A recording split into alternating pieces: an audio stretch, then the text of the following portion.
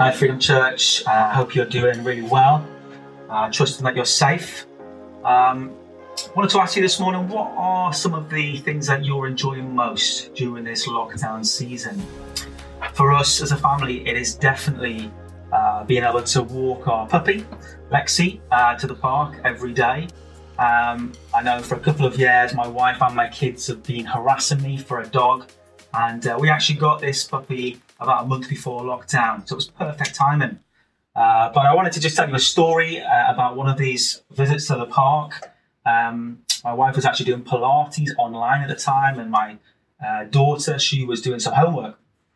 So I took the two boys out with the dog, and we got to the park, and we have this rule during lockdown that we don't take the dog off her lead. She's a puppy, she's not very obedient, she's not well trained, but being a man who follows rules.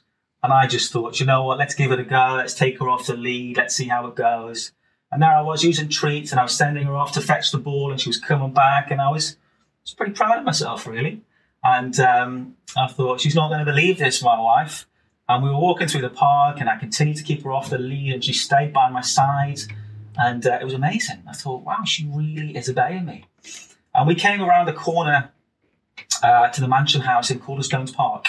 My son ran off up this tree that he normally climbs. And there were some skateboarders outside the mansion house. And as Lexi saw these skateboarders, she looked at them and then freaked out and just ran in the opposite direction. And I was stuck in this quandary of my son is up a tree, my youngest son. And so me and my 9-year-old son were standing there watching the dog just sprint as fast as she could in the opposite direction. And I thought, she's going to come back, she's going to come back, she's going to come back. She's not coming back. And my son just sprinted off to get her, and I sprinted to get my son from the tree. And as I was going, I started thinking about the reality of going home without the dog. What would my wife's reaction be to this? How's she possibly ever going to understand what I've done? This one simple thing that I was asked to do, to go and take the dog for a walk, I've just absolutely messed up. I just thought, she's never going to forgive me. And there was this panic just rising in me as Noah took longer and longer to come back. But thankfully, about 5 minutes later, he walks around the corner with our dog in his arms. And there's just this relief that it's all going to be okay. Why do I tell you this story? Well, actually, in this book of Acts that we're going through, we're going to see the story today of a jail guard who thinks he's messed it all up. Actually, he's messed it all up to the point where he wants to end his life, because he realizes that being a prison guard in this time and not being able to keep hold of your prisoners, he's not going to live for very long. So just to give you a little bit of background around this passage before we dive into it, Chris spoke last week about Paul arriving at Philippi and how they saw this amazing conversion of a lady called Lydia. And then what's happened is they have met a slave girl who was essentially a fortune teller, and she was making lots of money for her owners. And Paul releases her from this spirit of divination, it says. And her owners are absolutely furious. And so they go to the authorities, and they get Paul and Silas thrown into prison, which is where we pick the story up. So if you want to turn with me to Acts 16, we're in verse 22.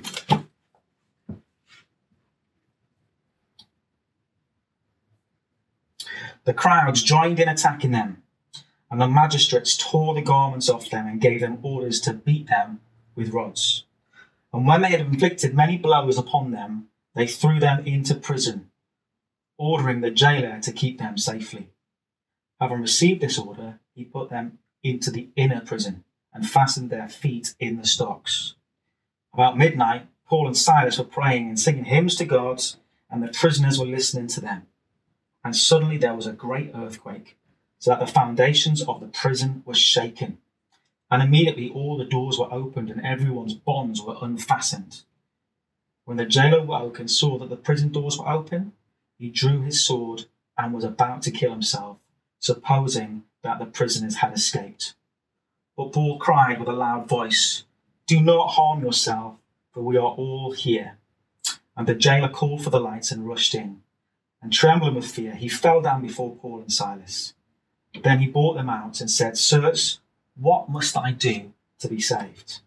And they said, "Believe in the Lord Jesus, and you will be saved, you and your household." And they spoke the word of the Lord to him and all who were in his house. And he took them the same hour of the night and washed their wounds, and he was baptized at once, he and all his family. Then he brought them up into the house, and he set food before them, and he rejoiced along with his entire household that he had believed in God.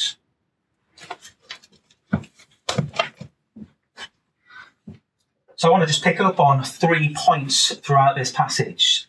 Firstly, I want to talk about joy in all circumstances. We have this verse 25. About midnight, Paul and Silas were praying and singing hymns to God, and the other prisoners were listening to them. Now, it's very easy to skip over this line, but it's huge, isn't it? Because I've just told you what's happened before this. And actually, when Chris was speaking last week, we find out that God, through the power of the Holy Spirit, literally stopped Paul. They were trying to enter Bithynia, weren't they? But it says the Spirit of Jesus would not allow them to. And so they passed by Mysia and went down to Troas.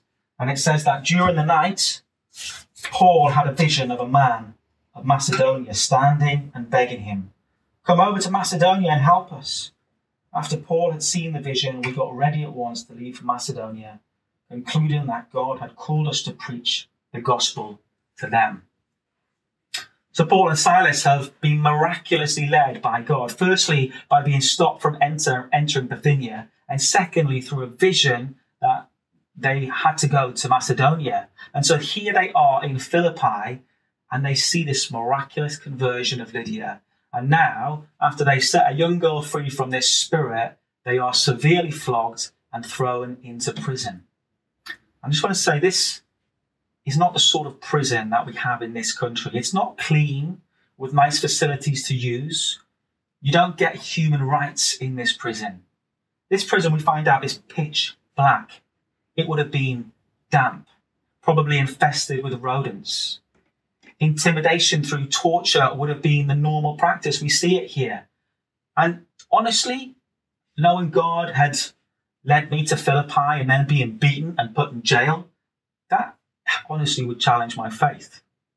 You know, those questions, God, why did you allow this to happen? Why didn't you protect us at this point? It was all going so well. We've seen these great conversions. Why now? And I guess sometimes it can feel a little bit like that in lockdown. You know, as Freedom Church, we had this Alpha course going. It was going so well. Why now, Lord? Why coronavirus right now? But what we see here with Paul and Silas is actually a robust and a mature faith.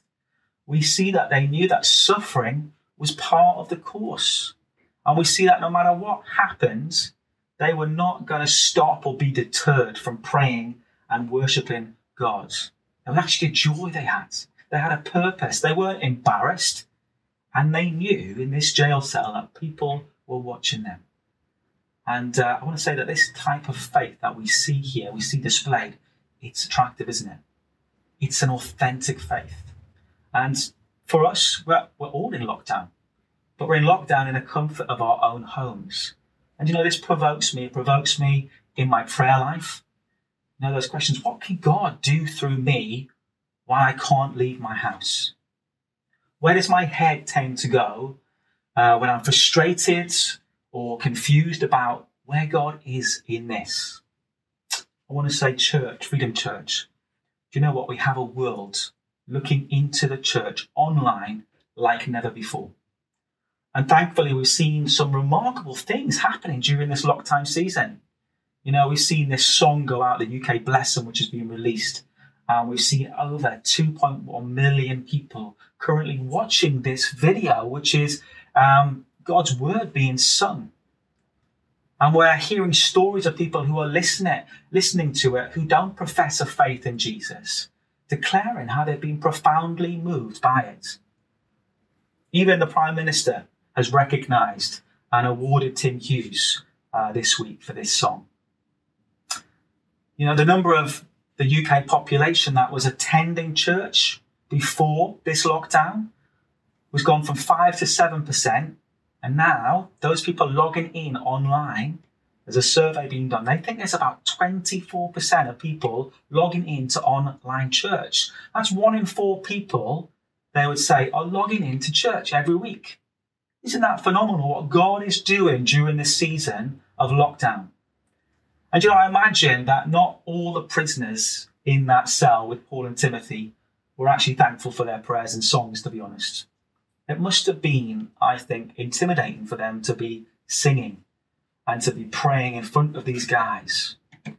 And to be honest, I find this whole online and worldwide reach quite intimidating. It can feel vulnerable. It can feel embarrassing. But God gave these men joy and boldness in the darkest of times. And I'm praying for the same right now. I'm praying that we might not be silent in this difficult time, but that others would see our love and our joy in all circumstances, that they would see an authentic faith through this period of lockdown. And I'm praying that many would hear and come to know Jesus. God is not constrained by our lack of a public venue to gather in. He used Paul and Silas while being locked in a prison cell, and he wants to use us while being locked in our own houses. Secondly, I want to talk about freedom, and I want to talk about true freedom.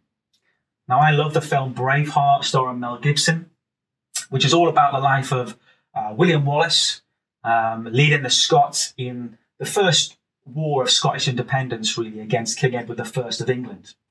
And he makes this tremendous speech to his men on the front line as they're about to go into battle against the English that are opposing them.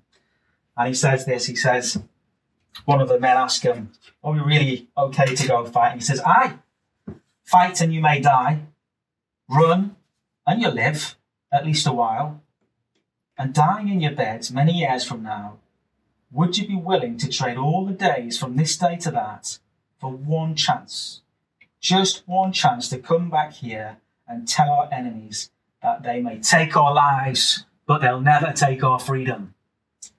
And I love this film. It's an inspiring film. It's an inspiring speech about true freedom. And, we have a history in this country and around the world of slavery, don't we? And the good news is slavery was abolished in the USA on the 18th of December, 1865. The abolition of slavery. And so I want to ask you, how many slaves were there on the 19th of December, 1865? Well, legally, none. In reality, though, there were many who still lived like slaves. Because the simple truth is that some did not learn the truth that it was now unlawful to be enslaved. And for others, they knew and even believed that they were free, but they chose to live as they'd been taught their entire lives. It was too difficult to live differently. And now, although slavery has thankfully been abolished here in the UK, it still exists in our society, doesn't it? And I'm not just talking through trafficking or labour, but there are many who would be described as imprisoned to addiction or paralysed to fear. And the reality for many is that although slavery has been abolished, they're actually still living in slavery. And I want to suggest that as we look at Paul and Silas compared to the jailer, that although Paul and Silas were literally imprisoned, it was actually the jailer who wasn't truly free. So why do I say this? Well, I want to just put the case across, really. For Paul and Silas, as we see them, as we look at them, we see that there was a joy. There was a joy that was there and present in all circumstances. They were actually doing what they wanted to do, and they loved it. Even behind bars and in stocks and beaten, they have joy. They seem to know a purpose in their life. And we read that there was an earthquake that happened and the prison doors flung open in this passage. Now, had that been me, I would have been gone in a flash. Thank you, Lord. You've answered our prayers. You've opened up the doors. I'm going to run out of here. But Paul and co, they don't do that. The doors have been opened and yet they stay. They actually have choices. And the decisions that they make at this time don't seem to be controlled by fear.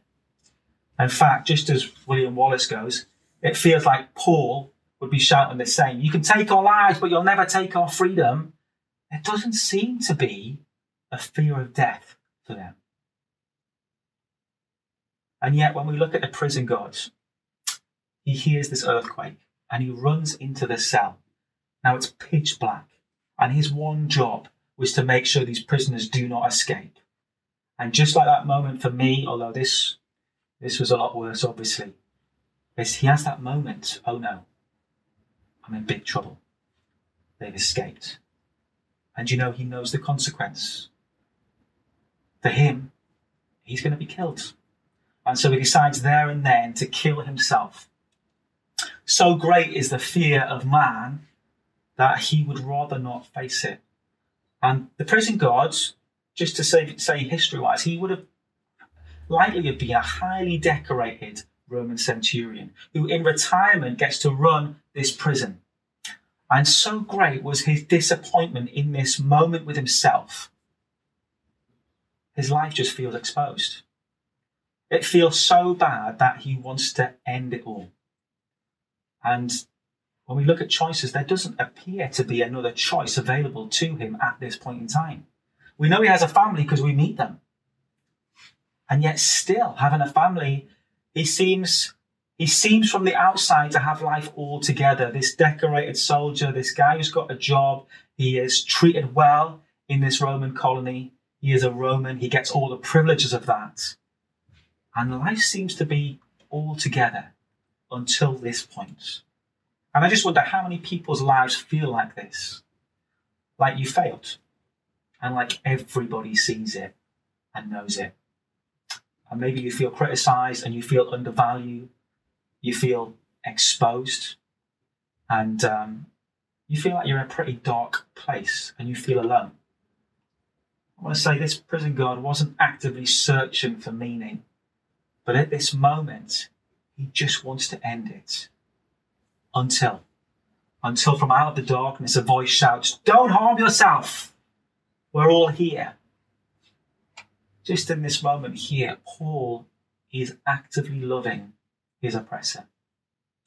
He's not full of resentment. He's not full of fear of being beaten again or locked up for weeks on end. He's actually full of love for this man. This man who has beaten him, who has locked him up. And so I want to challenge you with this question. Who is truly free in this story? Is it Paul and Silas? Or is it the jailer? Finally, I want to talk about saving love. We read in verse 29 here.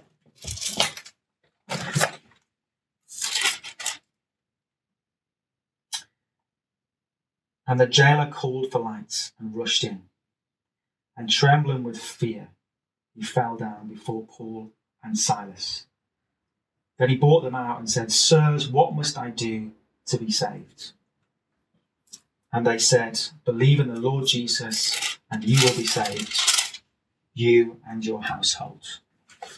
Now, the Bible tells us actually that, spiritually speaking, all of our lives are like this jailer's life. We're actually in total darkness, and there's no hope.